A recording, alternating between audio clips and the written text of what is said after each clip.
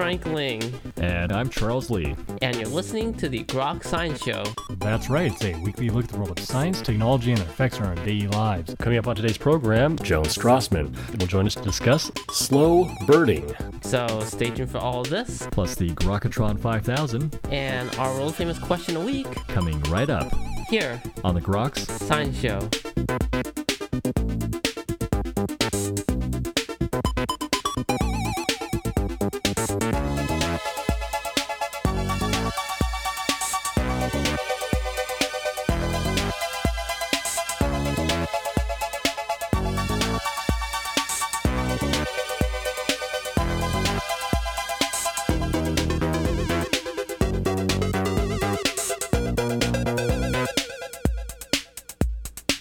Welcome back to the Groks Science Show. Well, birds are all around us, but few of us would slow down to notice them. Joining us today to discuss this issue is Dr. Joan Strassman. Dr. Strassman is currently the Charles Rebstock Professor of Biology at the Washington University in St. Louis. She's written more than 200 scientific articles on behavior, ecology, and evolution of social organisms, and is currently a member of the National Academy of Sciences, fellow of the American Behavior Society and the American Association for the Advancement of Society, and has held a Guggenheim Fellowship. She has penned the new book, Slow Birding, the Art and Science of Enjoying the Birds in Your Own Backyard. And Professor Strassman, thank you so much for joining us today on the Grok Science Show. Thank you. Delighted to be here. Well, it is certainly our pleasure. Certainly a great book for everyone who has an interest in birds, but maybe doesn't know where to begin to sit down and observe the birds. I'm curious why you decided to put this book together. It's a book I've wanted to write for about 30 years. I've worked on wasps and microbes, but I've always taught with birds because birds are out there so you can see them, you can think about what they're doing, and test your own hypotheses. And that power is really what we want to see bloom in our students. So I heard about the slow food movement coming from Italy with Carlo Petrini fighting the fast food movement. And I thought, we should have slow birding as well as slow food, where we watch the birds that are local and learn much more about them. Your book is really comprehensive. It goes through pretty much every bird you can imagine in North America.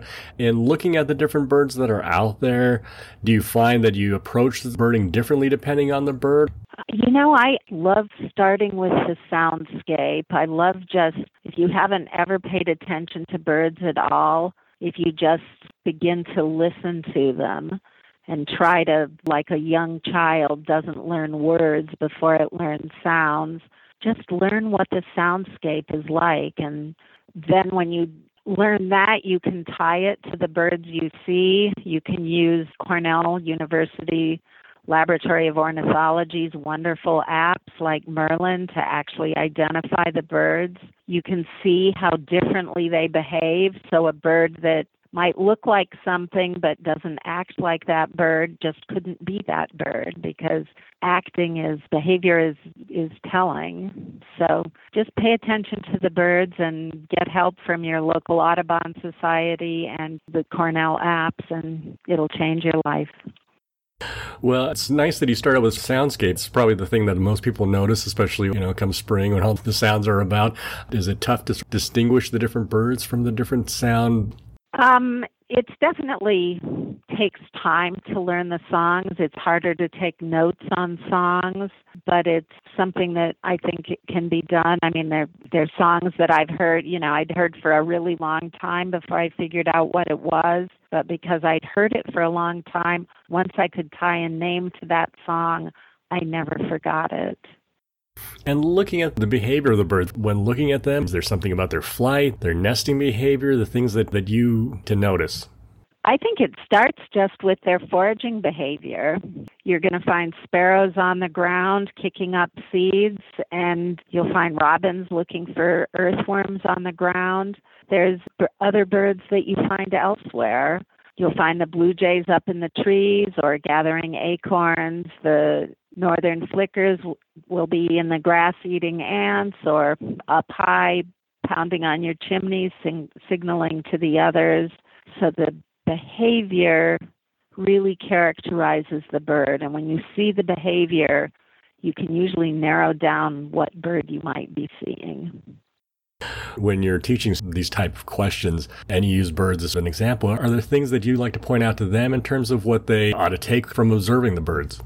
So in the bird class I taught at Rice for many years, Rice University in Houston, before I moved to St. Louis, I would really do just the opposite. And I would introduce them, as I say in the book, to just 3 species of bird that nested on campus. And I would ask a completely open-ended question of, watch the bird and let me know how it's using time and space. And then from that beginning, ask them what else they wanted to know, because I'm really a believer in empowering people to do their own observations and then tie that to what the professionals have discovered. But if you watch the birds first, I just feel like everything you read becomes more meaningful. What were common observations you found coming out of the class and from people you've met who've gone birding? There's some commonalities in terms of the things that people are curious about. Oh, I think so. I think that anytime birds fight with each other, people will notice that. Mockingbirds are not common where you are, but if you go further south, you'll see that basically the whole territory is divided into mockingbird territories, and they'll do these little dances jumping up and down at the edges of their territories, and they know where those edges are. We don't, but we can map them.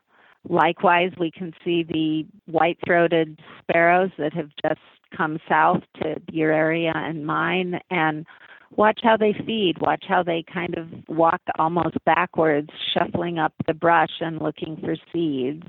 There's just so many different things that you can see. You can see the juncos, and when they flash their white feathers, you can see the woodpeckers.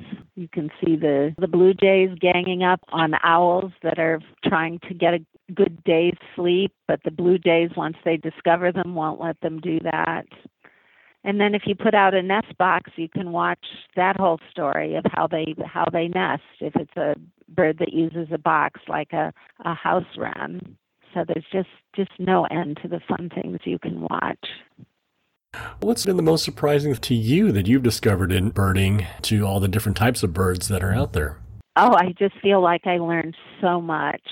At a really personal level, I learned what wonderful people these ornithologists were and how willing they were to take their time and tell me their stories and read what I wrote, make sure that everything was correct. So I just feel this debt of gratitude to the ornithologists that have done the work.